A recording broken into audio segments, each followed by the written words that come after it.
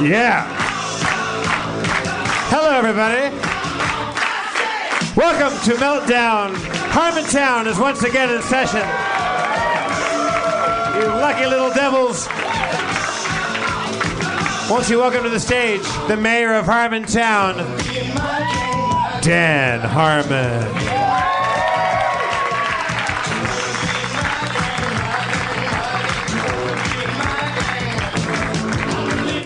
Dan Harmon!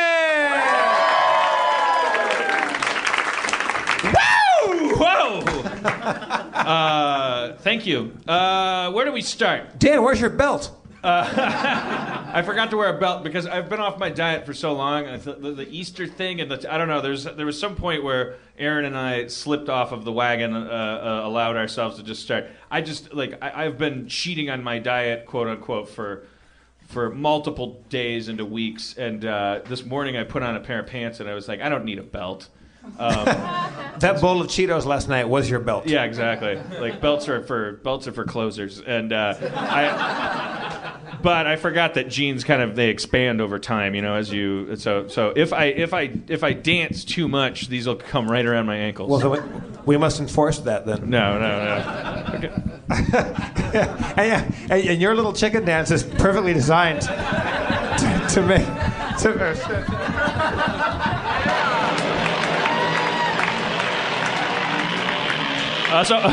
But my underwear are also down around my ass. So these guys got an eye load. Come on, let's bring him down. Whoa! Wow. It's just fuck the Queen. You mean the Prime Minister? Margaret Thatcher died. Did she? You know who else Don't died? say, "Aw, you don't give a fuck about Margaret Thatcher." Oh, no, you should care about Annette Funicello. She died. Now say, "Aw." Yeah, Margaret Thatcher, boo. Oh, no, don't boo a stroke. A stroke is a bummer. Roger Ebert died. Hey! No. A guy who only got more and more awesome as he got older. He did, yeah. And so on one hand, it was like mission accomplished. Like he really knocked it out of the park in terms of being a guy. I'm out of breath from making my pants fall down.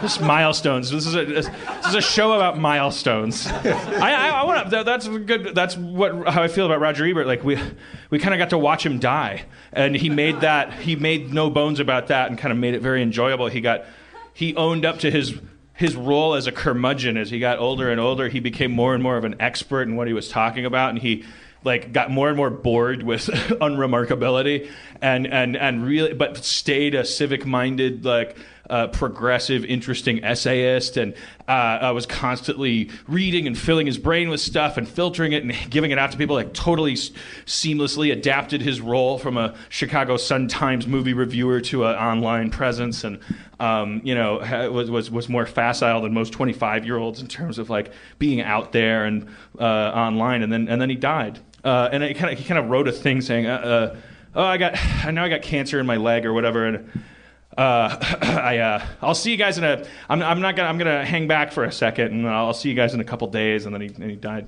It's sad. I don't know. It's a bummer. It's weird because there's a million people die every day, and horribly, by machete, that are totally undeserving, horrible, unjust deaths happen. But then it's Billy Crystal, wah, wah. We kind of, look back on the life of a clown. It's kind of dumb because it's well, fuck it, he died rich. Billy Crystal didn't die, nobody. I think it's just because we do, celebrities spend their lives kind of as an antenna and a frame drawing our attention. We get to talk about them. If you're a celebrity that's famous for being a slut, we get to talk about sluttiness. Oh, that slut, that famous slut. It's like a tarot card, an archetype.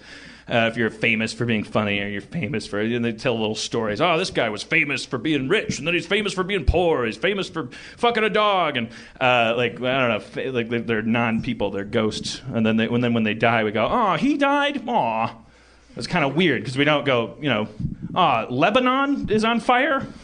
Aw, we don't do that. It's like when Patrick Swayze died. That was a bummer. Oh man, holy shit! Good segue, buddy. From Death to Roadhouse. Our assigned movie was Roadhouse. Yeah, I mean, did anybody watch Roadhouse this week? Well done. Well, you know my rule, Jeff, when doing a show. Yeah?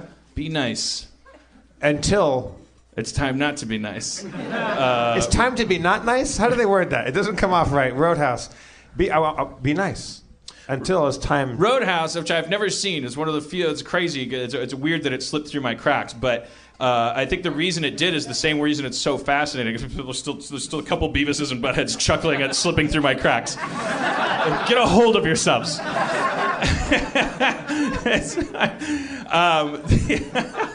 I tried to push past it. You guys gotta help me out. The show will be 3 hours long. It's a show that kind of falls between the quantum definitions of a lot of the things that we use to define a movie. Like, is it a good movie or a bad movie? Is it an action movie or a drama? Is it like it's very odd. The only thing you know for sure is it's a vehicle for this debonair young starlet, Patrick. What's his name? Swayze. Yeah, he's a star. Well, I mean, it's a very one of his hair says starlet, but his muscles say star. One of the things that's very charming about it is it has this very, very kind of uplifting message to it. Like, he's a guy that likes to be nice, as he says. Like, it's also like as a 21st century progressive, like, you have to be behind the movie because it's the gayest movie you've ever seen. Like, but it's kind of like dishonestly gay, I guess, because it's like sort of saying like, this is a very manly movie. It's not a gay movie at all. So is that a crime or is that actually a heroic move? I don't know. It's kind of motific, like in 80s films, like Top Gun is notoriously really fruity. Yeah. I mean, the manliest stuff back then, I guess. As you said, like that, who's the woman? Kelly, what's her name? Kelly Lynch. Was it Chris McKenna who said last night? Yeah, she's a vestigial. Oh, was it you? She's a vestigial female character. Yeah. She's just there to like go through the motions. It's almost like even the hair and makeup people on the set of the movie were like, well, whatever. What are we doing here? Let's talk about Patrick's peach Izod shirt, and how tucked in it should be. There is a scene when in Roadhouse, if you guys will recall, when Patrick Swayze is doing Tai Chi. I'm assuming Tai Chi. I wanted to talk about this. He's certainly doing katas or whatever, and he's there along the riverbank, and he's moved in on the world's best apartment in a barn. It's a beautiful Soho loft in a barn in Kansas, or wherever they are. Or Missouri? Are they Missouri? Kansas, somewhere outside Kansas. City, Missouri? Yeah. Kansas City is split. That river might be the Mississippi. Between the barn and Ben Gazzara's house might be the Mississippi. And so it's a metaphorical river. I mean, but I don't know what it's a metaphor for. It's the River Jordan. I think it's narrative laziness. It's the old man river. Because he goes to buy an apartment and he's driving down the road in his car and he buys a shitty car because he doesn't want his Benz to get fucked up because he knows his car will get fucked up. And he buys a shitty car and there's a wistful drive down a country lane. And it's just him going apartment shopping, and he goes to a barn, and it's this beautiful apartment inside with a great big window, which of course someone's going to go through because it's Roadhouse. Right? There's going to be a fire, and every window must get gone through. It's fenestration at all times. And across the river is Ben Gazzara's mansion, which is hilarious. That is the weirdest thing. Like he moves in. It's like if Luke Skywalker after Mos Eisley, they're like if Han Solo's like, well, first things first, let's find an apartment, and they got one across from the Death Star. Like, what's that? What's that moon over there? That's no moon. That's our neighbor. You're Death Star adjacent. And so he's doing Tai Chi and he's well oiled and it's either sunrise or sunset, but the lighting is great. And then Ben Gazzara goes by in an ATV and he gives him a smile like, And who's the guy? Who's the club owner that hires Dalton at the beginning? I don't know who that actor is, but anyone know the actor's name? We gotta John Locke's dad from Lost. Yeah. Wow. John Locke's dad from Lost. John Locke's dad from Lost. All right. Because he's all his. The stakes for that guy is simply, can I have muscular men around me at all times? He loves Patrick Swayze. He even loves some of the bad guys. He's so conflicted and like there's so much gay energy, and it's not. It's like it's proudly gay, and yet I think that in the anytime 80s, a girl gets up on the table and starts taking her shirt off, like, hey, get down. Yeah, get off the table. Like Patrick Swayze only drinks coffee, and he just doesn't do drugs. He doesn't drink, and any naked women, he just shakes his head and like the bad business. Yeah, well, bad business. But also, like, I don't think he gets it. He's like, naked women, what? What will they think of next? But the scene that Jeff's describing, because I wanted to talk about this particularly. If we talk about nothing else, because you guys are, majority of the audience, I want you to watch this movie and get out your little GIF programs. I want to see, somebody's got to make a GIF of this, an animated GIF of the part of Roadhouse where Patrick Swayze is doing Tai Chi in the morning on the bank of the river that lies betwixt him and the villain, and then it cuts to. It's just a lot of coverage of Patrick Swayze doing Tai Chi, and then the villain is out drinking like mimosas or something, and is watching him, and the expression on his face is just like, huh, yeah, I'll be darned. That's right. When he's doing Tai Chi, he's on the veranda watching him, and he's been watching when he's fucking Kelly Lynch. That's when he's on the ATV, and he sees them. He pulls up, and he's watching them fuck. Right. Right. Well, it's the other way around. You got it right the first time. Oh, it's the other way around. Yeah. Okay, so Tai Chi, he's on the ATV. Yes. And when they're fucking, he's on the veranda. Okay, so the bad guy's doing a drive-by on his four-wheeler and is watching his nemesis do Tai Chi One with his thing's shirt for off. certain, anytime Patrick Swayze takes his shirt off, there's a guy regarding him. Two guys in this case. Then it cuts to his landlord, and it becomes like a hee-haw sketch. Where his landlord is like watching him going, huh, I'll be darned. Like it's so weird and joyful. It's got a very joyful energy. It reminds me a lot of Xanadu, and that you can't, like, what genre of movie is this? All you really know is that someone somewhere along this weird pipeline was having so much fun that it almost didn't get contaminated by the entire movie-making process. But of course, story structure, character arcs, logic, all none of that's there. But the joy is still in the final cup of what you drink. And because this movie from the outset takes place in a world where bar bouncing is a high-stakes, dramatic business with all kinds of codes and counter codes, and like it's possible to be a sellout bouncer, or a bouncer with integrity, and I guess in that age. But then we find out very subtly and very slowly that the reason why he's all about being nice and playing by the rules is because he ripped a man's throat out. Yeah, once. He had killed a man by ripping his throat out, and then he does it again. Right. And he almost does it a third time. He does the three-finger claw thing, and he's going to rip another throat out. There's also a Dead Poets Society moment with shotguns. It's like exactly in the third act. There's a moment where it's like identical to the end of Dead Poets Society. Only instead of standing on desks, people pull out shotguns.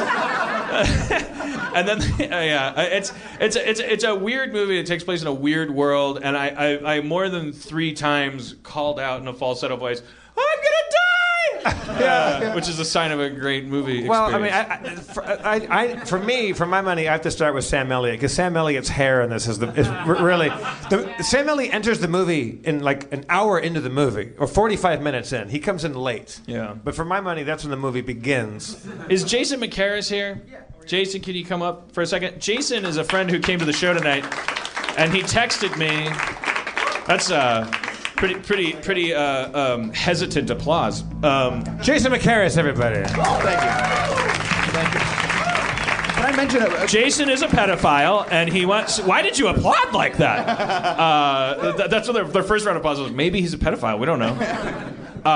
You texted me right before you came to the show. You said that for some reason you were on the set of Roadhouse. I was, and I just wanted to mention with the gay through line thing, and you were mentioning the claw and ripping out the throat and everything, that the guy he's fighting with actually says to him, "I used to fuck guys like you in prison." Yeah, that's the line. That's the line. What's going on there? Who's the that's called one? burying the lead. Because that line happens almost on the 5th to last page. Yeah. But I mean, I used to fuck like guys like you in prison. But honest, and I was like, I was like, wow, Patrick Swayze, he's a very charming guy, but he's not like I mean, I didn't remember him as being like. like we didn't go like, oh, that guy, he's. I mean, and I'm not even insinuating that Patrick Swayze, the human being, was. I don't care if he was in or out of the closet or around it or whatever. Their actors are all crazy. Whatever floats their boat, they all fuck fish and children or whatever. I mean, it's an insane job. They lie for a living to themselves and to God. So the good ones are good and the bad ones are bad. And sometimes you find out, he likes to put his dick in a flower. Who cares? But I'm just saying the on-screen icon that is Patrick Swayze. He was just taken place because Dirty Dancing came out like right before that, and we checked Ghost after we watched this because we were like, "Is this a thing?" And I watched Ghost, and he was like shot very differently and acting very differently. Like Roadhouse almost seemed like he specifically to get into character. He kind of had a sort of sachet to him, and I don't know. Maybe that's the director's fault. You mentioned that because I did say I was on the set. I just moved to California from Connecticut and was movie nut. And it was the first time I ever saw a set. And I've never been on a set before. And it was the Double Deuce. It was a facade, complete facade. Like the front of the Double Deuce. It's not real? No! I had to, spoiler alert. But from behind, it's just like all boards. And from the front, it really looked like a place. And like on like a Sunday, I was there alone and just kind of like in this glory of being on a movie set. And there's like a security guard who must have been hired just to stay there 24/7. Like, yeah, kid, get out of here. And kick me out. And then we came back another night, the whole family, like my mom, dad, sister, and I, and we were kind of watching them with the lights and everything. And out comes Patrick Swayze. And I remember my mother being very disappointed that he didn't look quite like he did on screen. He was just kind of like hunched when the cameras weren't rolling, and he had a limp. Because I guess he had like a horrible football injury when he was a kid or something. Huh. And it just affected him like all through his life. And there's a million Swayze children, all of whom look vaguely like Patrick Swayze, and all of whom are in Roadhouse, but not prominently on camera, lest you go, what the fuck's going on? Because they all look a lot like Patrick Swayze. Are they really? Yeah. I thought we were joking about that. No. There's Patrick Swayze's got a handful of brothers. Yeah, because there's 5 people in that movie that look like kind of like fetal alcohol syndrome Swayze's. Well, one of them could be his actual brother who shows up every once in a while. They're like, oh, wait, that's not Patrick Swayze, but looks just very much like him. Yeah. His mom, Patrick Swayze's mom, choreographed the production of Sweet Charity that I was in Simi Valley Community Theater. She taught me to dance. Do you remember any lyrics from one of your songs? Here is a man with no dream and no plan till one something night I found Sweet Charity. Oh, what you've done to me. Drinking. Look, forget I asked. I just when did comptrolling change? It became about sabotage. I thought you were really interested. I thought you commit to it at least. Thanks for coming up, Jason. I'll excuse myself. So when you say you were on the set, you just mean you actually like... I was there, watching them shoot, and they came up and were looking for extras, and they kind of pointed at my mother and said, hey, come here. And she just didn't think it was her, so she had her chance to be in the movie and blew it. Blew it. Yeah. Sorry, Mom. Where was that shot? Valencia. Oh, no shit? Yeah. Wow. Yeah. All right. Jason McCarris, ladies and gentlemen. Thank you for... All right. Hey, it's Kaylee Cuoco for Priceline. Ready to go to your happy place for a happy price? Well, why didn't you say so? Just download the Priceline app right now and save up to 60% on hotels. So whether it's Cousin Kevin's Kazoo Concert in Kansas City, go Kevin, or Becky's Bachelorette Bash in Bermuda, you never have to miss a trip ever again. So download the Priceline app today. Your savings are waiting. Go to your happy place for a happy price. Go to your happy price, Priceline. Sorry, Dan. I didn't mean to shut you down about that. No, it's okay, man. Just keep the show moving. That's your job, you know. Just keep me feeling good. Keep my confidence up. That's comptrolling. No, what about the scene when Sam Elliott starts dancing? They're out all night long, and they go to a diner. And he starts dancing with Patrick Swayze's date. Yeah, his girlfriend. And he's got his hand around her neck, and he just keeps it. Yeah, he's like it's rampant cock blocking, like it's just an all out assault. He's just like whispering in her ear, and he says things to Patrick Swayze like, "Boy, I sure wish that if she wasn't fucking you, I'd try everything I could to get her to fuck me." That girl's got entirely too many brains to have an ass like that. It's pretty weird that he's a good guy. It's odd. I see from Twitter that I think Spencer's drunk tonight. What? I feel like he was tweeting that Spencer doesn't drink, does he? Yeah, not usually. So let's bring Spencer up, see what's going on.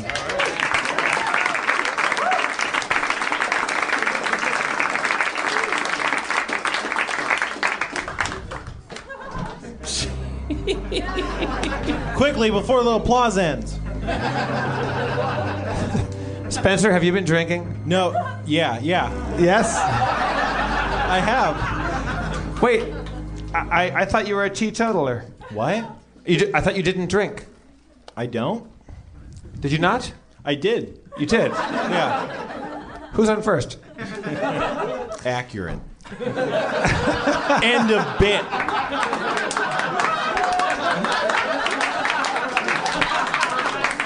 No, we've been through this. He chooses not to drink. He knows how.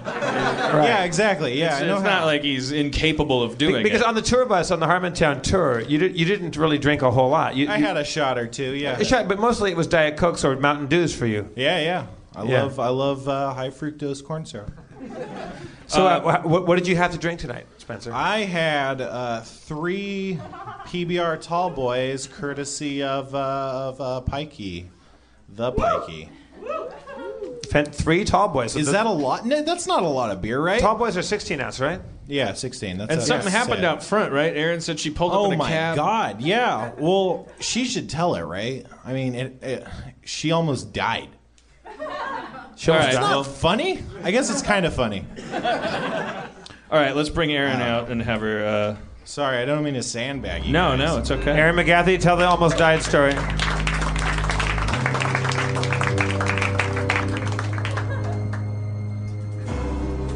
I don't know if I almost died. It was just weird. Oh, you almost died.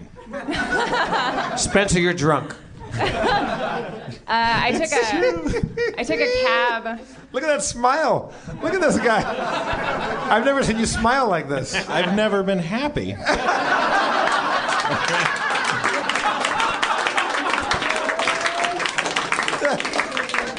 See, that's what happened to me, but I was like 13. Yeah. I did a lot of things out of order. Yeah. Life is like a bingo card. Like everybody learns different things at different times. So it's great. Spencer's finally learning that alcohol takes the pain away. It's good that you didn't learn it as a child. You'd be like me. Did you drive here, Spencer? You live quite a ways away. Yeah, I drove here. So yeah, you'll be sober by the end of the show. Well, I hope. Yeah, I mean, I haven't done any experimental testing on the subject, but I'd assume. God, he's so drunk. I'm tore up, you guys. And it kind of looks like he's going through fake prop folders right now. Hey, all right, tell this cab story. So I speaking of drinking and driving, I took a cab here, as I usually do on Monday nights, because we drink during the show and I don't want to drive. And my cab driver, thanks guys. And my cab driver went through Independent Taxi, which is normally a great company. I guess we shouldn't say the name of the company, whatever. My cab driver wouldn't stop when we got to Sunset and Gardner, which is where... Because he's independent. Yeah. He's like, what are you, fucking mainstream? That's stopping for you. Corporate bitch. Indie cab company. So he wouldn't stop, and I kept on saying, no, stop. And he kept on going and dropped me off up by the Pikey, where Spencer was standing. I was like, oh, my friend's there. Please stop. Like as if that made him stop. He was like, well, she has a friend. I'll stop the cab here. Now you're affecting lives. You're affecting relationships. Stop. So he stopped the car. I ran across the street. I showed Spencer my cake. And then my cab driver immediately made a U-turn and got T-boned by a car in the intersection. And Spencer was like, you could have died. No, well, think about it this way. Stop. No, how about you just turn around and take me back dead? Yeah, that's funny. Like, I was going to have him turn around, and I was like, no, that's fine. If you wouldn't have been standing there. Spencer, your alcoholism saved the day. You may have saved my life, because I was like, oh, there's Spencer. I'll walk back with him instead of having that driver pull back around. It was pretty real. Yeah. Okay, before we bring up... Actually, I want to bring up Kumail, because maybe he might have something to say about this. So let's bring out Kumail Nanjiani. I don't know if Kumail has... I don't know. I want to talk about Skeletor. Oh, yeah. From the He-Man universe. I've got opinions. Skeletor, I've been researching. Because I always thought this was the case when I was a kid. I would watch watch it as a rerun or whatever after school. It would be like between Inspector Gadget and Mork and Mindy or something like that. And I always thought this was the case, but as a 40-year-old, I recently looked back into this. Skeletor from the He-Man universe. Antagonist. The antagonist, the Darth Vader of the He-Man universe. He-Man, for those of you who don't know, was the alter ego of Prince Adam, of an identical man with a shirt on named Prince Adam, who also had a very idiosyncratic looking. They had the same animal. Also, yeah, I mean, as if having the same head and body wasn't recognizable enough. He also accompanied the same color. There's only one giant green cat in this kingdom. Skeletor was the Darth Vader to this character in this universe. Eternia, I think was the name of the world. I always remember Skeletor lived in, I think, in a place called Snake Mountain. That's correct. He was obsessed with beating He-Man. Yep. And He-Man's mentor, or the sorceress, his Athena, the sorceress, who had eagle hair and a beak head or something, and she lived in a place called Castle Grayskull. That's correct. And Skeletor was always going on and on about how he wanted to be in Castle Grayskull. Yep. Which seemed appropriate. And I looked it up. Because Snake Mountain sounds like a terrible place. Like, don't buy a house at Snake Mountain. Skeletor used to live in Castle Grayskull, according to the mythology of the... Wait, he couldn't pay the rent? What happened? He got, evicted. He got evicted from Castle Grayskull. You're saying this is the origin story. He didn't get a slip on his door. You have to pay the rent, but I can't pay the rent. He used to live in Castle Grayskull. Yeah, I guess I didn't know that. Well, speaking of it's his rightful home. Oh, he used to live there. He didn't live there with them. He lived there on his own. It was his place. So this is it's a skull. It makes sense. He lived in a skull. He would drive up, and he probably left the door unlocked because he figured, who would steal this from me? This is some Israel-Palestine shit. Yeah, you said it, not me. Fucking A, right. I didn't want to say it, and have you jump on me. No. I would have agreed. This is some shit that blew my mind. And here's the other thing that blows my mind. Who used to live in Snake Mountain? I mean, there's some snake guy living in a honeycomb displacing the bee ore. Buzz Off was his name. Yeah, all right. His name was Buzz Off. There was a giant bee person. How far down what size hill does this shit roll? I just... Come on. Also, the big problem I have with it is... Okay, so if there's a whole race of people who are like Skeletor, why is his name Skeletor? Well, I don't know that there's a race of people. Well, there was one race of all people who had mosquito faces, but you only knew one, and his name was Mosquitor. Are all the others just like Ed and Jared and stuff like that? Did you meet all the mosquito people in the street? You see him once, it's me and it's all these people, and they all have mosquito faces, and he's like, I'm Mosquitor. That's Gerald. So the naming was always threw me off, even as a little kid. There's people named Manfred. Like Man and Fred. Yeah, right. Well, his name is He-Man. That's the most redundant name ever. Yeah. He-Man really falls apart if you really look at it.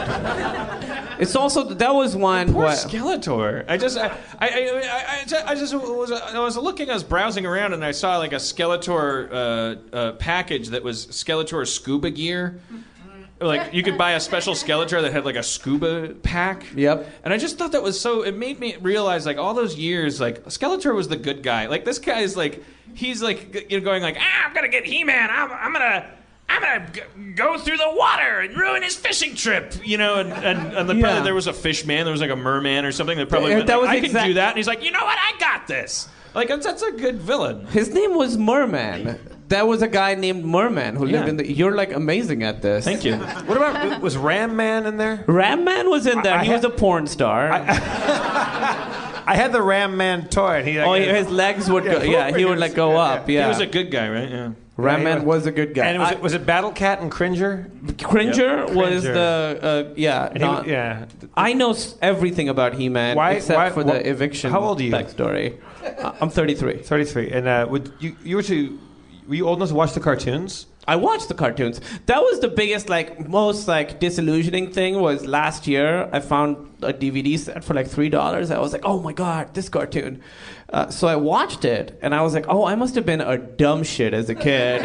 Because it's so bad. That cartoon, like some stuff holds up, but that one, they use the same animation. So it's really incomplete. He-Man always walks like right to left, and he like bounces up and down, and they like work that into like every episode multiple Yeah, well, because times. it was such expensive looking animation, it looked almost rotoscoped. Like he would always, and then he would fight his evil twin, and they would just flip the image. Well, what's also funny, he had an evil twin. They made a robot cyborg. His name was Fakor. Fakor, yeah, But- worst name ever. Who looked just like He-Man, except he was blue with orange hair. Yeah. Like, you're not fooling anyone.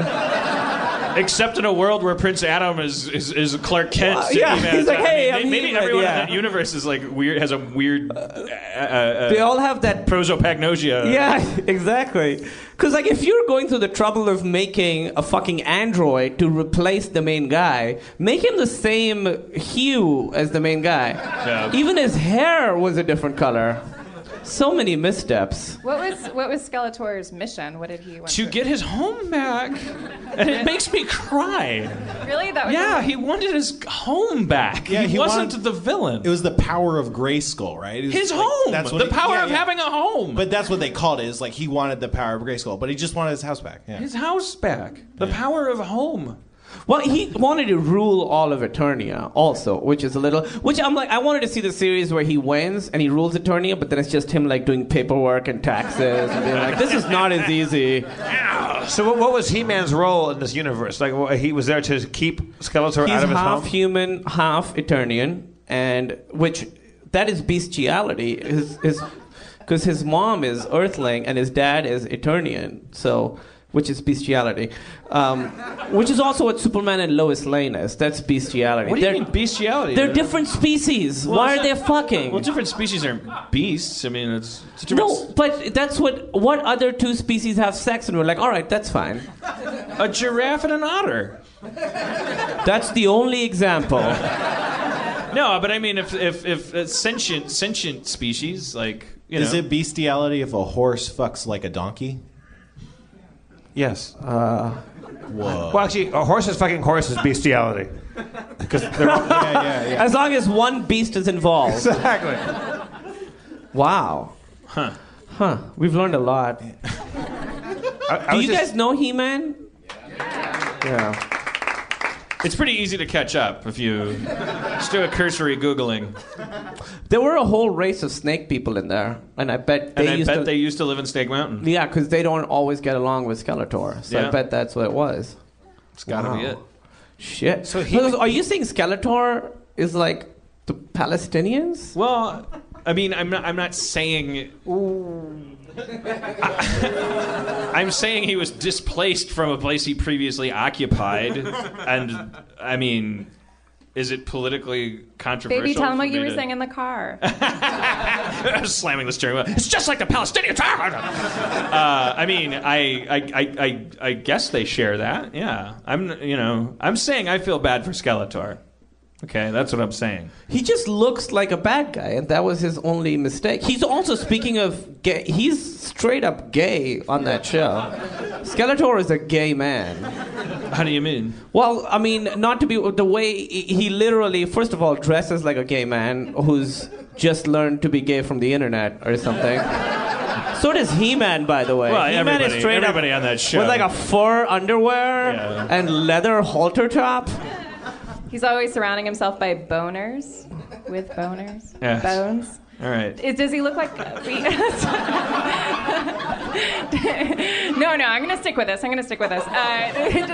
looks like a skeleton, right? With a hood? He's got a skull for a head, yeah. Right, yeah, but he's like a skeleton who works out because he's super buff. What are his powers? Is he just strong? He has like a stick that he has a He has a stick? glows. What? Yeah, it's pretty gay. That surprises people? Or are there powers? Yeah, it's in a the magic stick. Yeah. Also known as a wand. It's bigger than a wand. It's a staff. He's got a Oh. staff. Spencer, you're right. Yeah. No, he has a scuba equipment. Yeah, Skeletor. Drunk Spencer. They did that to sell more, they would just have more like mountain climbing He-Man and shit like that. They did that with Superman. Like Superman used to be able to like be in space, and then for a while he couldn't, so they could sell like the Superman space outfit. What happened in the last Dungeons and Dragons game? You went to the Shadow Plane, and we got the Soul of Growth. Oh yeah, I think you got that the episode before though. But yeah, you got the Soul of Growth. Our shadows detached, ran off, and a dark. Wait, what? We went. I wasn't here last week. Yeah, we went. Robin Williams was here. Fuck you. There is no way. He was. It feels like this is like a dream you had. All my shadow ran away, and Robin Williams was there. It's true. I saw pictures. I was very upset. So our shadows were detached, and we were in a dark, shadowy plane where a dark version of Coco the horse came up to us, and Aaron was riding on, or what's your name? Mulrain was riding on the horse. Is the horse? Was it a shadow? A shadow version of Coco. But 3D? Yeah, or is it on the floor? 3D. Let's just let drunk Spencer tell us. Yeah, guys. Spencer, stop trying to eat the dice. What? For the listeners at home, guys. For the listeners at home. They're colorful. All right, Spencer. I really hope you sober up tonight. I think we This all could be a He's tragic ending. He just kills us off because he's drunk. Last time on Harmontown, our heroes were divvying up the treasure hoard of Giantis, the Green Dragon, a task that by all means should have taken no longer than a single session. After coming across the goggles of night, Krista Berg, the rogue, put them on, granting him dark vision. With his newly enchanted eyes, the rogue found a portal to another plane, deep within the dragon's mystical crack. After some discussion, the heroes plunged through the portal and found themselves in a hazy, dark place, the Shadow Plane. Just then, a mysterious dark sun appeared and animated the shadows of Sharpie, Quark, Mulrin, and Christaberg. The shadows, newly awakened, freed themselves and danced off towards a thicket of ashy black columns. Having lost their shadows, the group was considerably weakened, and lost, having just been transported to yet another plane. But just then, the gang was approached by a large, swift, shadowy horse beast. Though silent and slightly off, Mulrain could tell the beast was somehow linked to her companion, Coco, who was last seen on the plain of Twyla. After mounting the shadow creature and planting a flag of sadness into the ground, the gang pressed onward into the stand of ebon pillars, hoping to regain their shadows and find their way. But would they truly find what they were looking for in the thicket of ebon pillars? Drunk Spencer! Still got it. God damn it. What is the flag of sadness? I was listening to Harmontown today, and at some point before you guys departed, Sharpie was like, I sew a blue flag made out of my sadness. I said that? Yeah. It's and perfect I that it's planted blue. into the ground. That's a good color for sadness. The reason you did it was to mark where you had been in case you got lost or were going in circles. Oh. It was pretty brilliant. All right, so now we're marching off towards the dark columns, right? Towards the dark I can columns. see. Yeah, so our shadows are gone. Christaberg, are gone. We're gonna go regain. I don't ever use my shadow, so I'm cool with it. It turns out we took a lot of vitality points, right? Or what sort of points? Yeah, that's true. You guys took some ability damage. You're weakened and you feel kind of more ill and sickly, as it were. So I just feel kind of shitty because my shadow ran away. In game terms, you have -1 strength and -4 constitution. So it's kind of like being hungover. It's like being. You'll find out tomorrow. Poisoned. All right, so how far? Don't drink Gatorade. It's a lie.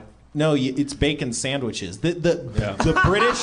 No, don't drink bacon sandwiches either. The British scientist people, that's what they're called. They commissioned a study that actually linked bacon sandwiches to ending hangovers. And eggs. But fastest hangover cure of all? Suicide. Saline drip. Oh. Medical students give each other. You'd have to be a real loser to have like a saline drip at your house. They're real professionals. On the little I just rolling found out stand. they have vans in Las Vegas where you can get in and they hook you up to an IV and you can continue gambling while they IV saline into you. and it kills your hangover in like 10 seconds. Wow. But it's bad luck. The van is called a wake-up call. And I said that to somebody, and their immediate question was, "You mean like video gambling, right?" And I realized for the first time, the alternative would be that there's a blackjack dealer in there. That was me. I said that. That is all right. Yeah. Spencer's got it. There, you guys. All right, so how far off are these columns, Spencer? You guys are approaching them. Soon you'll be inside of this entanglement of columns. Okay, so we walk up to the entanglement of columns. Yeah, you do. Stick with me, guys. I can see. The floor is ashen gray, and the pitch black columns jut out of the ground into the sky, their gnarled and clawed branches grabbing at the black sky above. You can hear an ethereal wind blowing, and far-off whispery voices creep into your ears, telling of misery and madness in languages unknown. Fuck. So they can't see it, so I'll describe. The columns are like intertwined. It looks like they're almost grasping at the sky. Yeah. Right. So you can, Jeff can kind of see them. Quark you can kind of see them, right? Yeah. Back me up, bro. Yeah. You guys are really He's pretty much right. It looks like they're grasping at the sky. Yeah. I pretend that I can totally see them. Who the fuck do you think? Well, yeah, I know. Are they grasping at the... How many fingers are there? What do you mean they're columns? How many columns? How many are there? Sharpie's bluff falls through. I guess. Okay, guess.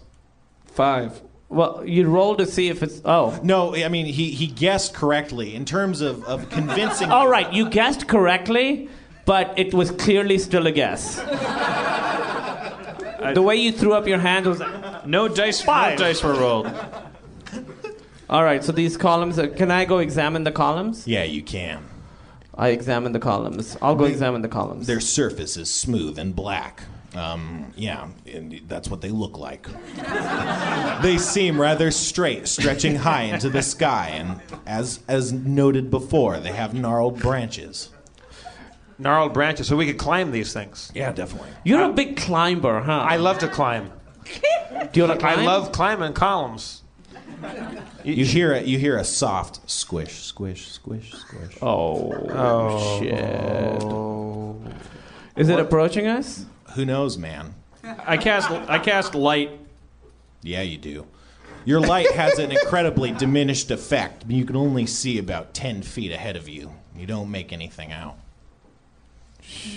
Squish, squish, squish. Oh squish, god! All right, well, yeah. Do I have a torch? Yeah, you do. I don't think it's gonna work. Well, I think the light shit isn't working. But if I... All right. I mean, it like I said before, it would work better. I was going to attach a than torch to an arrow and then shoot it towards the squishes, but I guess that's a bad idea. It's not a terrible idea. Yeah, don't attack. Well, I do want to attack. Don't attack the squishes. I've been living in regret ever since we fought that dragon. Mm-hmm. Remember that dragon came out and said, delicious morsels, and you just fucking started firing at it. You don't know, like, some dragons will be like, hey, my name is Ralph, like, let me hang out with you. Well, I challenge you to be so good at archery and not attack everything. Like, almost most of the encounters you guys have had so far have actually had non-combat resolutions that were possible. Well, there's no way we would know that. Yeah. Why are you telling us this now? Because I guess that that's the case. We disagree, and consensus is you're wrong. Right, I have a good feeling about that fucking dragon. I think he would be our best friend right now. You were good. You were lucky with the 5 columns, but this is too much. I start climbing up one of the columns. I think it's my turn. On Coco, on Coco, I approach the noise, and it says I have low light vision. You do. Oh, right, because you're a half elf. I think you're a human. You are for some always reason. forgetting I'm half elf. That sentence has never been said. I don't see race. Nice, cool dude. So I approach. You don't see good anything. Idea. You can hear the squishing, but you can't see a thing. In fact, you have the best vision, Christaberg, and you can't see anything making. You can still hear it. It's still. It sounds maybe like it's going around, coming from like a circle, or it's circling around us. Like you can't tell it's a circle, but definitely different places around you. Uh-oh. Yeah. I start climbing up one of the columns as high as I can go. You climb it. It feels firm and kind of springy underneath your grasp. It's not kind of like a cock. Once you go giant black ethereal column. You never go white giant ethereal column. Placing your fingers around this stiff, rigid object. No, you climb up the black pillar, and you can actually.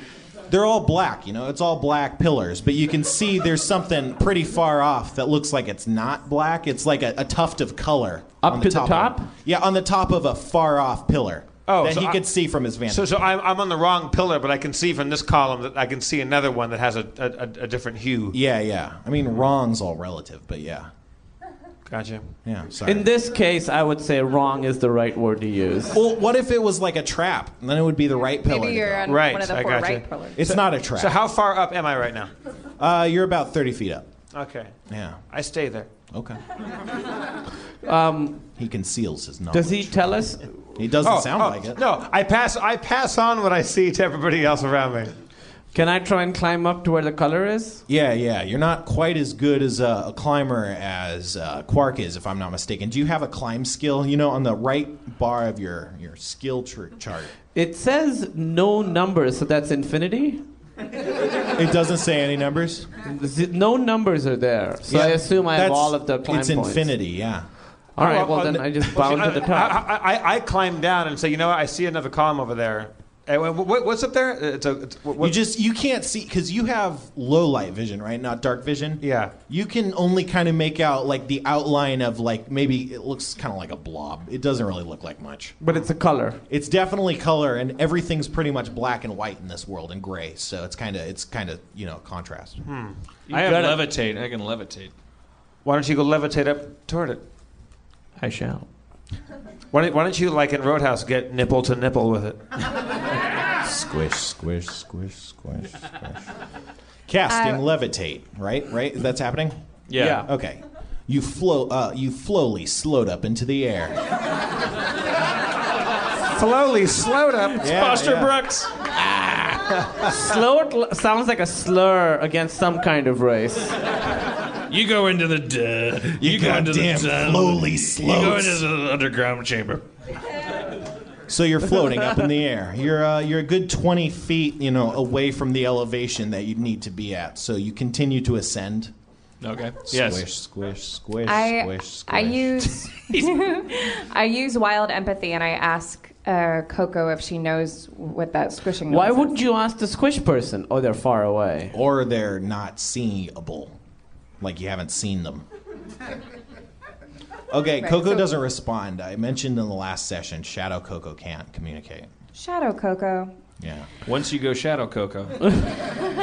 You never go corporeal Coco. As the old saying goes. All right, well, what can I do here? I feel like I haven't done anything. You got traps. You have a bow. All of these are very aggressive. That's true.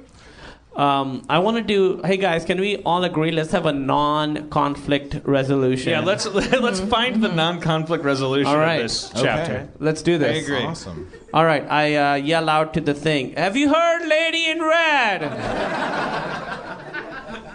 Holdo! What did it say? Oh, he said Hodo.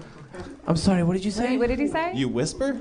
No, I yell. Okay. I yell it out at the top of my impressive lungs. Holdo! Sounds like he's saying Holdo. He might be. I yell out, "You can pass if you want." We should have decided what you should yell before you yelled that. It's an inversion of the classic "You shall not pass." Good to know. Oh, it's a person who can speak. He's talking to us. See? Squish person. Thanks for the notes, but Squish. Do you squish, come in squish, peace? Squish. I would say so. Oh, these thank guys. God! Wait, I clamber down from the column and I walk out into the middle of the middle of the columns, and I summon the squishy people to me. how excited he is. Okay. Squishy people. And That also sounds racist. the squishy people. Sharpie's still floating up in the air. Also, you were probably like approaching him, so like you'd get to him first before you would get that like chronologically, unless you want to float down to the ground. Sorry, I don't get that. You're floating in the air. Yeah, I know. You just want to chill to the color chillax? thing. I like it. Yeah. Okay, cool. All right. You should keep Floating heading to the in color the air. thing, right? That's where you're going. Am I up by the color thing? You're getting close. Yeah. All right. That's what I'm saying. Can I You're keep- approaching it. Yeah. Yeah, I'd like to. You make it out. It's actually a person. What is the person like? Wow, this is getting real racist. You find a wizened old man sitting up in a tree in very tattered yet shimmering white rags that stand out in stark contrast to the black column he is perched in. Haldo! Yeah! Jesus Christ. Dear sir, Go ahead. hi, I'm Maureen. Sweetie. What? You're down there. Yeah, I'm down here. I'm calling up. Okay. Is that okay? Yeah. Dear sir, I am Maureen, and I'm sorry, that's my girlfriend. and these are my friends. We mean you no harm, obviously. What's your story? Breffy the Wanderer is my name. I've been wandering for all my life, never sleeping in the same place twice. Sweeping in the same place twice? Twice. I say nothing and just float back down. I climb up the column to Breffy the Wanderer. I climb up. Breffy. I climb up. I climb up. I like the sound of this guy, so I climb up the column to talk to him. How's it going? I extend a small hand and welcome. He takes your small hand.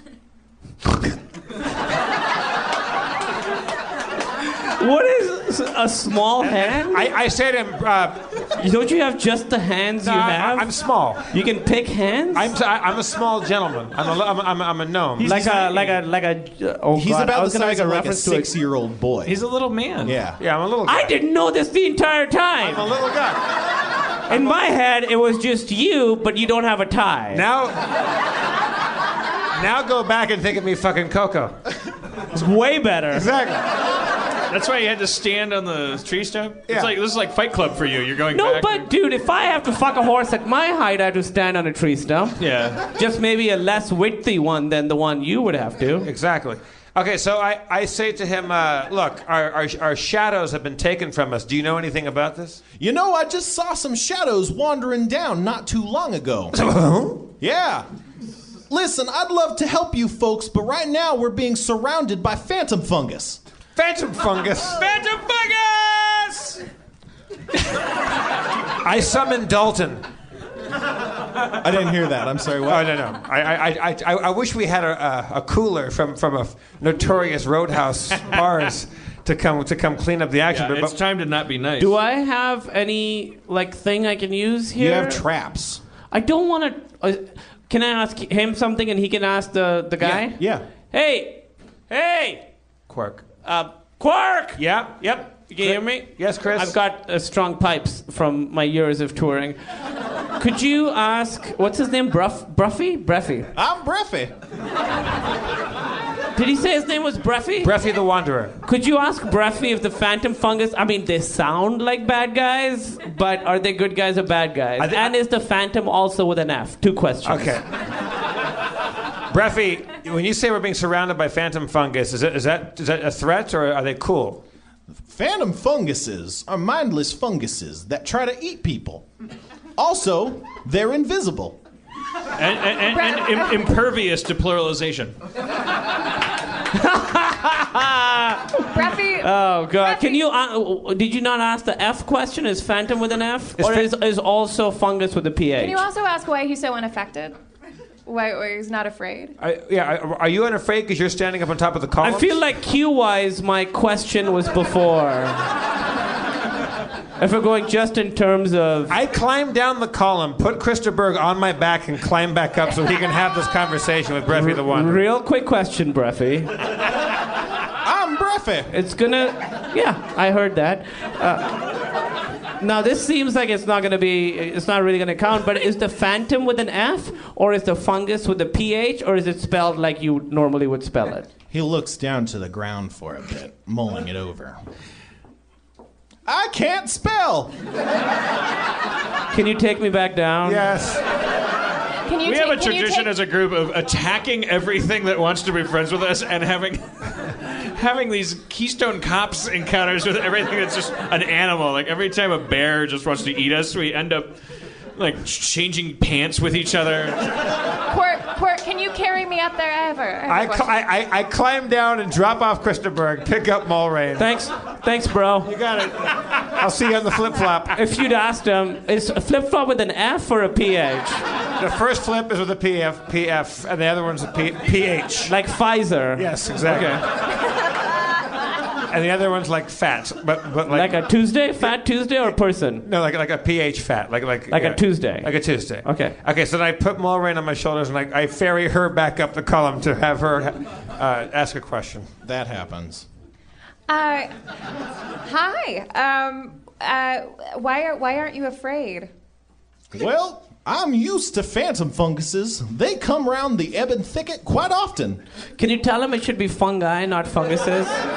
I climb down and I pick up Christaberg. As Christaberg before he goes up, I put a note in his pocket. That's my question. Okay, sorry.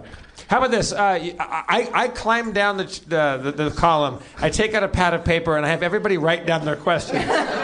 Well, mine is not a question. It's just more of a helpful statement. As that's happening, Breffy comes down. Oh, good. Thank God. Oh, shit. We didn't know you could do that. Yeah. Breffy, what's your secret for dealing with these phantom fungi? First of all, that is the correct pluralization. I didn't want to be shitty in this sort of moment. It's fungi. That's me as Chris DeBerg talking to Breffy. You should dodge.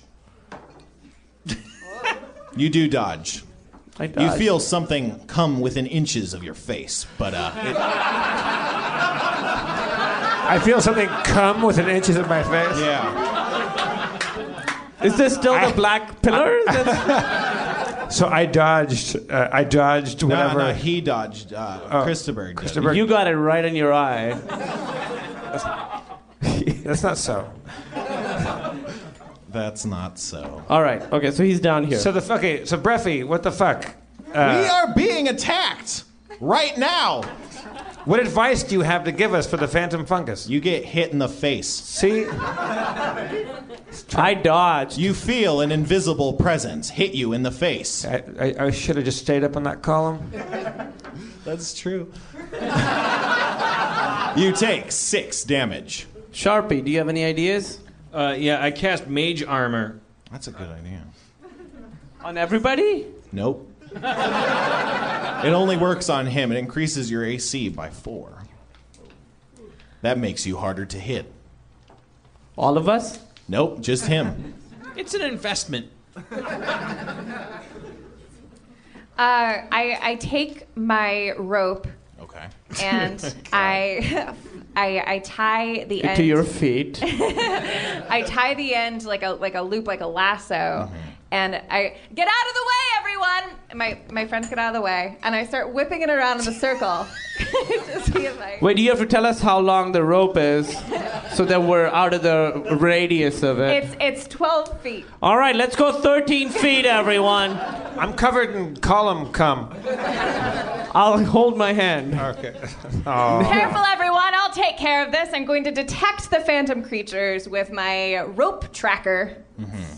Why are you looking at me like that? No, I'm watching. And I start whipping it around in a circle. And everyone thinks I'm doing a good job. She's doing great at that. Is rope tracker a thing? No, it's not. The premise is if there is an invisible entity in the way, the rope would interact with it. Would hit it. So I will know where the phantom fungi are. But she doesn't have a thing in her sheet that says rope tracker. She owns a rope. I'm calling it my rope tracker. Oh, she's calling. This is an audible. That's why I'm laughing. You're making up. You're like a It's He-Man. just my rope. I'm naming it. Okay. Like I named Coco. This right, is she's rope swinging the tracker. rope. You feel your rope slap against something invisible. Oh wow. Can I use rapid shot and fire an arrow? No, don't. Just fire again. We're gonna get out of this without fighting it. But these are fungi that are going to eat our faces. Hey, but look at the name, Fun Guy, right? But they attacked us. They're attacking us. They're funguses. Yeah. Yeah. All right, funguses. I take out my poison dagger and I sniff it, which most people don't know gets me slightly high, but also gives me I can see invisible things. You wish. That'd be cool. You can believe that's true. Maybe can he see where my rope You tracker can all see where landed? it hit. Yeah, okay. definitely. So you can see where it hit something. I hit right there. Yeah, it did. I take out my poison dagger. That's where it hit. I can't detect sarcasm. And I hurl it at the funguses. The sarcasm? No. That is not a constructive thing to use. He flipped it around.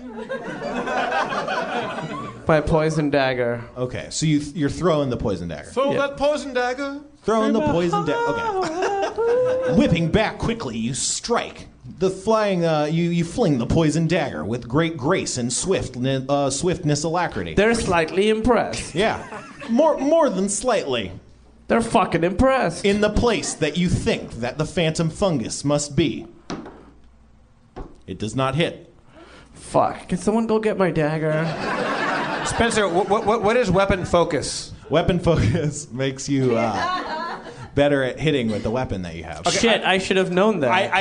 Can I still detect even though I'm covered in the fungus? You know where the rope hit, whether or not the creature's still there at this point. I mean, maybe. I don't think the thing is in your face still. I think it just hit you and moved on, right? Is Mulrain still swinging her rope tracker? No, you can only do that like once or twice. Like The way the rope tracker works, you just do it until it hits something and then they don't.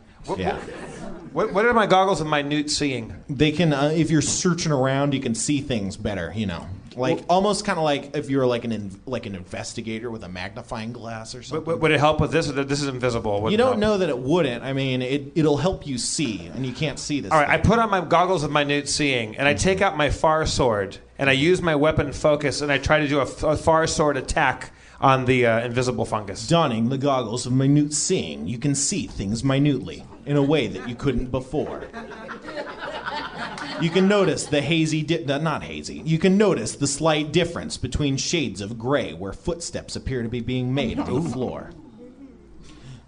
Swinging your sword in a wide arc, you unfurl a beam. Not a beam. Fuck everything. What if I just walked out the back right now? Swinging your sword in a wide arc, a burst of far sword energy launches to where you think the phantom fungus is currently residing at. Currently residing. Where it files its taxes. That's a critical hit, you guys. Critical hit. Thank you. It's currently residing. I attacked it at home. Your sword says resident on it.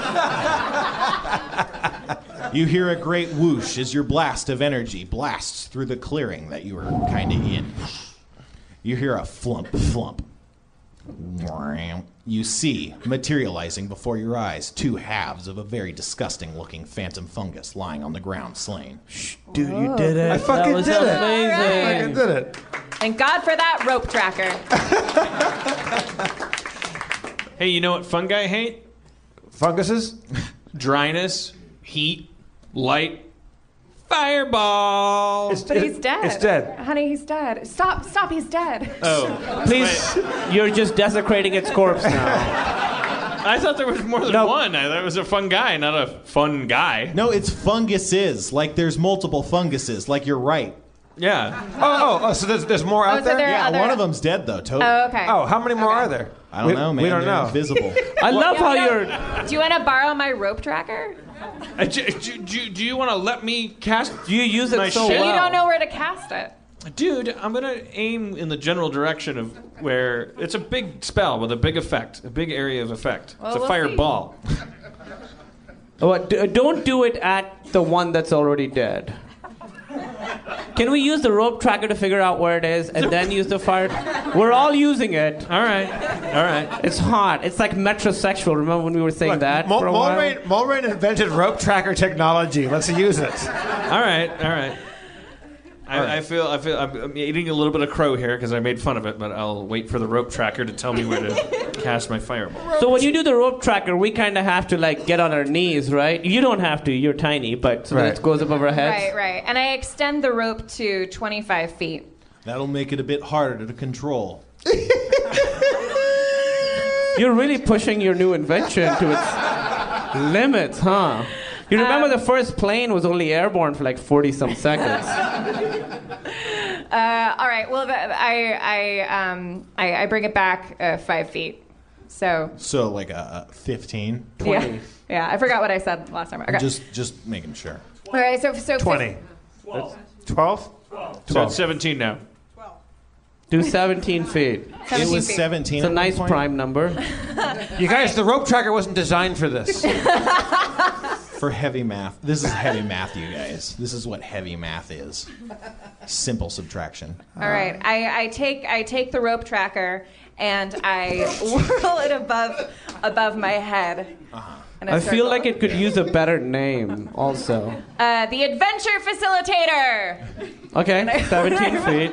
I thought I would get a bigger reaction to that. It's still the rope tracker. I whirl it around my head. I'm going to use like clock notation. So, your rope strikes an entity at 4 o'clock. All Fireball, right. 4 o'clock when I get a chance. Okay. like when you see an attractive girl at a bar. We're using the same nomenclature. I don't... That's what happens at bars. I've been drunk once. I've been drunk more than once. What's happening? So 4 o'clock. Oh, yeah, okay. Casting your cast- arms in a magical manner, you conjure up a brilliant orb of fire, although its light is slightly muted in the shadow plane. Igmamius Infernum! Launching the sphere of light at where you think the rope tracker identified the phantom fungus. It launches. It strikes the ground right where you thought it would be and explodes into a huge radius of fire. The black columns are consumed in the flames, and although it is a bit dim, you can see they're starting to light up in fire. Oops. The charred husk of a phantom fungus falls. Yeah. Shoot that poison dagger. Also, Hey, Breffy. Oh yeah, what's Breffy up to? Hey guys, I'm Breffy. Jump in anytime. You lit the forest on fire. Well, I was pushed to that. Can't make an omelet without breaking a few eggs, right, Breffy? We're gonna have to leave unless you want to die of suffocation. Let's leave. It's that bad? Forest fires will kill you, yeah. Everyone can jump on Shadow Coco, right? We can all Not ride. everyone. I'd say you could fit. I called shotgun on Shadow Coco. Well, I have shotgun. You can fit one person in Quark. Because Quark's really small, so he doesn't. All right. I get on the back of Coco. Yeah. I don't think that's a good idea. It's like you feel like you've been there before. I can only take one of you. I can cast haste and move very fast. Yeah, you can. I can move. I was gonna say I can move silently, but that won't make a difference to a fire, right? It certainly wouldn't. I hide from the fire by closing my eyes. According to De Niro in Backdraft, it's a living thing. All right. Well, I try and reason with it then. You form some compelling arguments, but it's not soaking in. So is it good to flee these columns, or is there more to be gained from these columns? Was anything ever gained from these columns? The guy, Breffy. Breffy the Wanderer. Breffy. But I mean, if those weren't there, he would have just been standing in roughly the same area, probably. Oh, okay. So there's nothing to be gained. Well, Breffy, where should we? Where to? We should get away from the fire.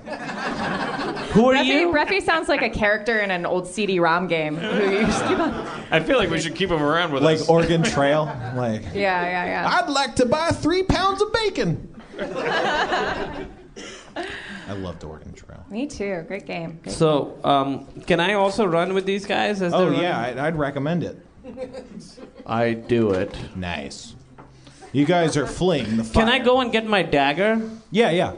There's enough time for that. I get my dagger and then I run. All right, we flee. Hurriedly fleeing from the fire, you find yourself amidst something I'm going to read. Sweet. The fire is far away now, but you're still within the thicket of columns. And as you can see, there are woven between the black shadowy trees, sticky braid-like nets and meshes of shimmering white webbing, which stands out in stark contrast to the dull grays and blacks of the plain. The webbing envelops the entire forest from this point on, blanketing in thick, ropey strands of silk. You can see bubble-like pustules on the webby floor, ominously pulsing, and the path that Breffy has been leading you down is barred by webs and nets strung between the trees. Be careful now. We don't want to disturb any phase spiders. Yeah, no shit. What's their name? Phase spiders? Phase spiders, as like in they they attack your phase. face? As in they phase. Phase. Not Yeah, like face like spiders. phasers. With a PH. With a PH. Okay, good. Face spider sounds scarier. Yeah. Phase spiders. Or the face spiders. Guys, I don't want to be a dick, but I don't like Breffy. I don't know. He helps us. What did he help us do? Can we get rid of Breffy? He didn't really help us with the fungus. Is he in earshot of this discussion? Yeah, he is. Can we Unless whisper? I guess you could specify I take Breffy. I try and I make a take- loud sound while you guys discuss it, so he can't hear. I take Breffy in Roadhouse fashion. Radiant red. I sing that. And I take Breffy by the collar if he has a collar on, and I pin him up against like a tree. His collar is vaguely sticky. Okay, well, then it helps me hold on to him better. It definitely does, yeah. And I hold him up against a tree and I go, listen, Breffy, if you let us into a trap, so help me God, I'll knee you in the nuts, Sam Elliott style. Does this look as adorable as I think it looks? That's your guys' call. You should knee him in the nuts just to be safe. All right, I'll good cop this. Hey, man, why would No, Sharpie, stand down. Why would he lead us into a trap by telling us to be careful for phase spiders? We left the fire and he took us into a phase spider nest. Well, we just ran from the fire and he's warning us about this. Like we just thought this was elegant white silk. I mean, should we use the rope tracker? Or? Well, we know where the stuff is. I mean, it's a great invention, but I don't think we need it every step of the way. Is there a way to get around the phase spider area? I mean, why would we have to walk through this? Because you were fleeing a fire. I mean, But you could pick your way away from Can it. I use? Is there a magic beast that I could summon that could kind of guide us through this area? You can summon nature's allies, but they wouldn't be like particularly great at guiding you through because they're from a different plane. Dead silence. So I shouldn't do that. I mean, it would if you wanted another ally on your team, it would work. But if you wanted a guide, it wouldn't work. Can I use a hat of disguise and look like a face spider? Oh, Jesus. No, you can only emulate humanoid creatures with the hat of disguise. Aren't I from this area? You're from the plane of Twyla, which is a different dimension than the plane of Shadow, but they're related. So I think we have to go through this. You don't have to do anything. Is it like an alternate dimension, like a shadow world, so there would be real world counterpart to this area? Yeah, definitely. So I do know the terrain a little bit. Well, actually, interestingly enough, it's different than the plane of Twyla that you remember. So it's not the same. Maybe it's similar a bit, but it's not the same as the plane you're recognizing. Guys, there's nothing I can do. So I examine the immediate surroundings right in front of us. You're there's the path before you, but it's covered in webs. You'd have to cut down the webs. All right, I take out my sword. That's not a good idea. That's how they find out that something. Or you could sneak through them. Okay, I think that's better. I use my ability my small size and my ability to sneak about. You're sneaky too. Or you could light them on fire. No, that's when they'll come for us. Light them on fire. That didn't work for us 2 minutes ago. Well, I mean, or you could light yourselves on fire. Well, I'm just throwing out options. I mean, we're running. The reason we're here is because one fireball like fucking took out a whole forest. I mean, it's kind of like having the U.S. Air Force on our side. We could just defoliate this area. Anybody out there have any advice for us? They're basically like drones. Yes, somebody was raising their hand. Oh, you were just stretching. I think their advice would be to pause it and like we should close out the show and address the spider nest next week, right? Yeah. Cliffhanger? Yeah, we got to pick a movie for next week. Spider nest cliffhanger.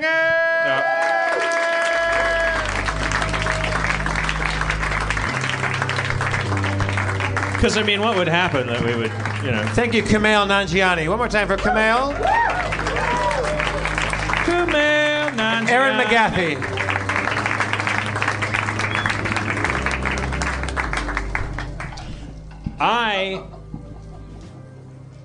Jesus Christ. She just spilled her wine. She handed me her character sheet and it was kind of soaked with wine. She's. Sorry. It didn't get my suit, did it? I hope. Just a little clumsy. I'm supposed to have a baby with you? What? I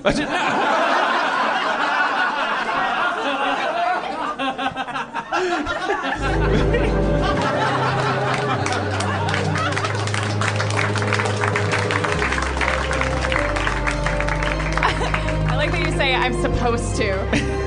Like you're an alien and your overlord was said you must procreate with her. Sorry, I spilled my wine. Yeah, one day you'll be spilling wine for two. Think about that, Dan. If you get me pregnant, I won't drink. Oh, all right. Well, don't negotiate with terrorists.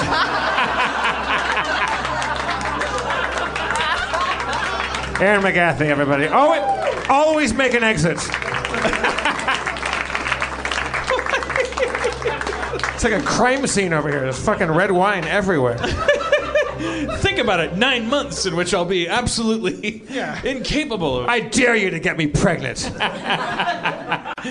All right. I think I would like... I'm going to be selfish here and use the Harmontown Movie Club as my own personal movie jukebox and assign a movie that I would like to watch again and discuss next week.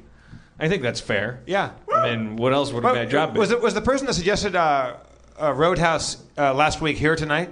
Who is that? What's your name? This young lady here. Lisette? Yeah. Lisette, thank you very much. Oh, thank you. Yeah, it was delightful. It was a good chance to see a movie I hadn't seen. Yeah. But there's a movie I have seen that I think everyone should see, and that whether or not everyone in this audience has seen it again, I has seen it. I think they should see it again. I brought up Zardoz in the green room. Yes. I really want anybody people to... By applause, who has not seen Zardoz? By applause. Wow. Oh, okay. So this is important. How much do you want to see Sean Connery in fur leggings and diapers? So here's we won't go into too much detail. It's a goodie. Start it earlier than you think you should. Don't start this at 11 p.m. Don't go to the bar with your friends and then go like 8 o'clock Zardoz my place and smoke a joint. Like this movie. Have an espresso. Like break it into 2 days maybe, because like the last third of the movie goes very 70s. I mean, the whole thing is insane. Like the without spoiling anything, the director's commentary on the that I listened to at the beginning of the movie is what's the guy's name? John Borman, I think. He says something like, I can't, if this isn't the quote, then it's funnier than this. He says like, "Hello, I'm John Borman. I directed a movie called Zardoz in 1979. It took X weeks to shoot. The budget was X $1 million, and I'll be the first to admit it kind of got away from me."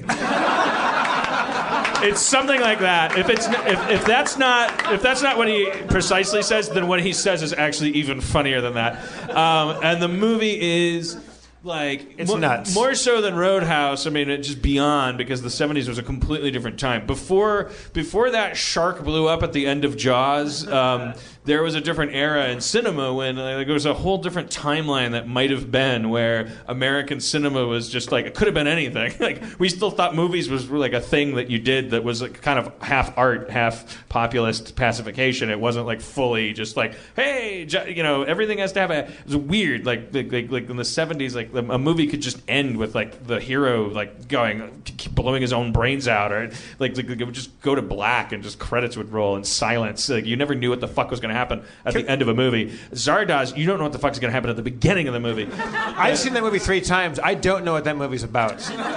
It's a little bit. I mean, there are elements of it that are. That's what's great about it. It's not just a shitty movie that's like like my favorite thing about bad movies is not, because this is what I didn't like about, like, you know, Leprechaun in the Hood and stuff, and like and why I won't even bother to watch Piranha 3D and stuff like that is like there's a line where the shitty movie is self-aware of its shittiness, and it's like, hey, you'll watch a shitty movie, let's make a shitty movie. And my favorite shitty movies are shitty movies that are trying to be Citizen Kane, and Zardoz really fits the bill. Xanadu is another one, and I think Roadhouse kind of qualifies. It's like, hey, let's blow people's minds with this movie. Zardoz is like let's watch it and we'll talk about it a little bit. It hits on themes of immortality. I know that. Dan, can we get Lisette up on stage? I want to talk about the ending of Roadhouse. Okay, fine. Lisette, would you come up on stage with us? Lisette. Grab a mic, Lisette. Lisette, you're very familiar with the movie Roadhouse, obviously. Yes, I am. Can we talk about the ending of that movie? Yes, what in particular? When the polar bear falls on the fat guy. Oh, yes, the code of silence, sort of. Yeah. Yeah. So the fat guy is a bad guy, right? And yes, he keeps getting his ass kicked throughout the film. Yes. And he keeps coming back for more. Right. And then he gets... Patrick Swayze hides behind a water buffalo or a yak at some point. And then he's ducking and dodging between Ben Gazzara's stuffed animals. Right. And there's a lot of gay threats, and he's going to fuck him in the ass and mount his ass, and there's like weird things going on. And then the fat guy is running around, and then all of a sudden Patrick Swayze, we presume, is pushing a polar bear on wheels toward him. And he puts 4 or 5 bullets into the polar bear. Right. And it falls down on him, and it seems to kill him. But it just turns out it stuns him, right? Right. Okay, take it. You, Lisette. Well, you want me to do some kind of like analysis? I want you to tell me what you think the ending of that movie, like explain the end of that movie to me. Well, towards the end, what's his name, Mr. Waverly? Yes. Mr. Waverly is gunned down by the townspeople who he fucked over. Right. And thrown through a coffee table. Right. Because the last act of defenestration, there's so many windows being thrown through. The last window is the window to the floor. There's a giant square glass coffee table. It's like, there's only one piece of plate glass left in this town, and you're going through it. But he's also been shot 11 times. So. But it actually seems as if like he did some kind of acrobatics and like jumped backwards. Yeah. That's what it looks like. Yeah. And also they punch a guy whose nose is already bloody first. So like his nose is already bloody, and the fist comes in, it's like, oh, and there's already the blood. But then the fat guy, when everybody, they gather up the guns at the end, and like, we're going to hide the crime. It's going to be a code of silence. Right. And then in the background, the fat guy, who a moment ago was squashed by a giant... appears out of nowhere. Yeah, 1.5-ton bear. Polar bear, but he's kind of like up. He's in the background, like he's still got his gun. Like, God damn it. Yeah, and it's like, hey, so and so, do you know anything? No, I don't. Do you know anything? No, I don't. Do you know anything? All I know is I got hit on by a polar bear. What is yeah, I got knocked over by a bear. And then they cut to him fucking sharp titties again. Oh, can we talk about Kelly Lynch's boob job a little bit in that movie? Wow. Kelly Lynch, right? Yeah, Kelly Lynch. There was some complicated boobs. I know her as the mom from Curly Sue. That's all I know. Oh, right. Wow. Yeah. That was a strange set of tits. Razor sharp. Razor sharp. Yeah. You could have put a Swayze's eyes out. And wall-eyed, like a clear division between them, like one in each armpit, perfectly round, kind of like. Right. I don't know how you describe that. Like a boob here and a boob there, like headlights, like with a total grill between them. Well, I would prefer that she have that versus sand dollar nipples. That would have been not as attractive. You don't like the sand dollar nipples? I'm not a fan. No. You'd rather have the pointy. Like angular, carved out of wood tits. Those tits were roughly hewn. They're more. I would say they were more aesthetically pleasing. I think. Yeah. I think for cinematic purposes, I think yeah. What would you say the ideal nipple size diameter would be, Lisette? If you had to pick. The diameter is half a radius or double the radius. I forget. No, it's double the radius. Yeah, double the radius. Sorry, math tutor. Duh. What? I would say no bigger than 2 or 3 centimeters. Maybe no bigger. 2 or 3 centimeters? Yeah. Okay, you went metric on us. I love that. Yeah. Okay. Let's go with stuff in our pockets. A quarter or a All right, $50? no bigger. I'd say no bigger than a nickel. Right. Depending on how old you are, and if or not, we're talking pre or post lactation. Well, isn't it hugely dependent on the breast size? I mean, not necessarily. No, your nipple expands actually according to how much milk you lactate, or this is biology speaking. Why didn't we have you up here earlier? I mean, if you had a boob the size of a basketball, maybe if you had, couldn't your areolae be like bigger? Not according to a lot of the porn I've seen. No. We're saying the full areola, nipple being the whole areola, no bigger than a nipple? No bigger than a nickel. Nickel. Yeah. A nickel, sorry. But then again, you have to ask yourself if we're talking pre or post lactation, and how old is the woman? But we're talking. I don't know why the question was this, but the question he was asking, what's the ideal nipple size? Now we've gone into what's the likely nipple size. I would say ideally, why not? No bigger than a nickel. You're talking nickel-sized nipples. Yes. Areola, all told. Yeah, why not? Nickel. Nickel between. All right, nickel to quarter. Are you nickel quarter? What is happening? What's happening? I'm really a man, actually. Really? Yeah. All right, take him out. No, thank you. Take him out, Lisette. Let's thank Lisette. I think Lisette, thank you. Shit, that went to places unknown. Thank you, Lisette. We will table that nipple discussion until next week. What are you, Howard Stern now? What's happening? She has such a hard, fast rule on nickel-sized nipples. I mean, you brought her up. You asked her about nipples. She started answering, and then you're like, get yours out. Put them out. I'm a journalist, Dan.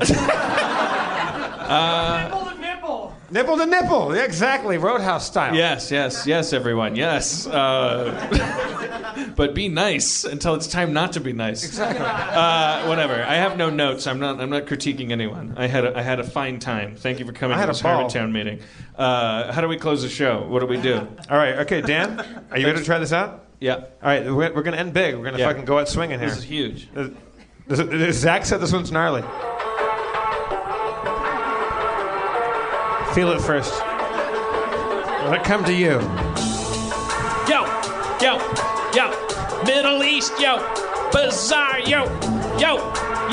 Sand nomad, yo. 9/11, mother. Yeah. My name's Dan Harmon, motherfucker. I'm gonna fuck your ass like my name was Chris Tucker. Going into the sand dune and fuck a camel. Gonna fuck your mama so hard the tooth enamel came off. I made her cough and my cum came up and went up to the thing. Sing la la la la la la la la la la la la. Stop singing. Whoa. What'd I do? Stop singing, motherfucker. Dan, all you have to do is keep rapping as hard as you can. Dance as hard as you can. And make those pants come down, baby. I mean, say, use that in case of emergency, in case the lyrics don't get where you want to go. I fucked your mama so hard she got on a plane. I fucked your mama, I caused her vagina pain. I fucked your mama, the flotation device got out of the plane and made her feel nice. She took a parachute down to the sea. I fucked your mama for America and you and me. I fucked your mama so hard her thighs started to shake. I fucked your mama like her name was Duke Nukem or Quake. I fucked your mama like a first-person shooter. I fucked your mama in her pussy and her pooter. I fucked your mama in her shoe and her eye.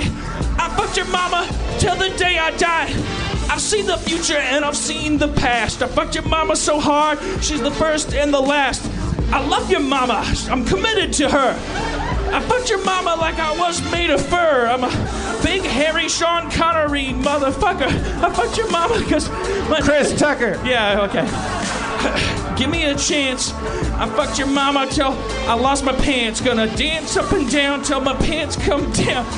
Around my ankles. Different song.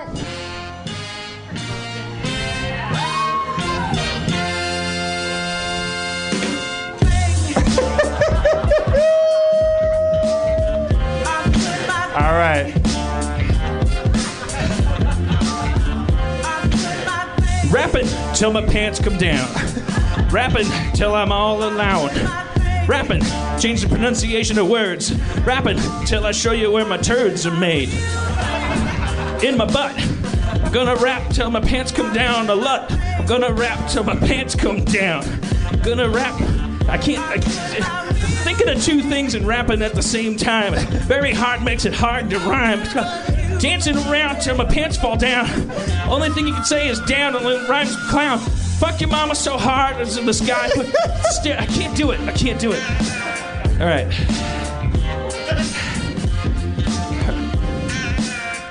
Dan, you just rap. You just rap. I'll take care of the rest. All right. Just give me a second. Good night. Hope you drove home real safe. Fucked your mama so hard her thighs chafed. Fucked your mama in a restaurant yesterday. Fucked your mama so hard. All right, come on, stop it. We gotta. No, stop it. Don't restart it. We blew it. We can't end the show that way. You've heard of a false start. That's a false stop. Like we can't. We gotta figure out a different way to end the show. Why couldn't your pants fall down? I can't. My pants can fall down, but I can't improvise a rap while I'm making my pants fall down. What do you want from me? Like what? Neither of us get paid to do the show. Can you focus on the rap? Just forget about the pants and just focus on the rap. But I already did. There's only so much. You know, history has taught us that there's only so much rap in me. You know, once we get into the 8th, 9th, 10th verse, it starts to be kind of uncompelling for them. They start to get disappointed and sad and anxious. They start looking for the door. They get a little upset. Yeah, but this is when they start to feel held hostage. But this is when things are exciting. Like Mr. Toad's Wild Ride, you know it takes you to hell, but you know it's going to end. It's not like Mr. the cart stops and Mr. Toad goes, "Okay, well, sorry about taking you to hell. There's something wrong with one of the tires. I'm just going to get out Mr. Toad's Wild toolbox and try to figure out what's going on. Hold on an indefinite number of minutes." You'd be scared. You'd feel out of control. Right. You wouldn't go on that wild ride. Take us to hell then, because Mr. Toad's Wild Ride. We're in hell, and I'm saying I'm getting out my toolbox, and it's not a good wild ride. I'm embarrassed. I want to be a good showman. I want to be a good host. You are a good showman.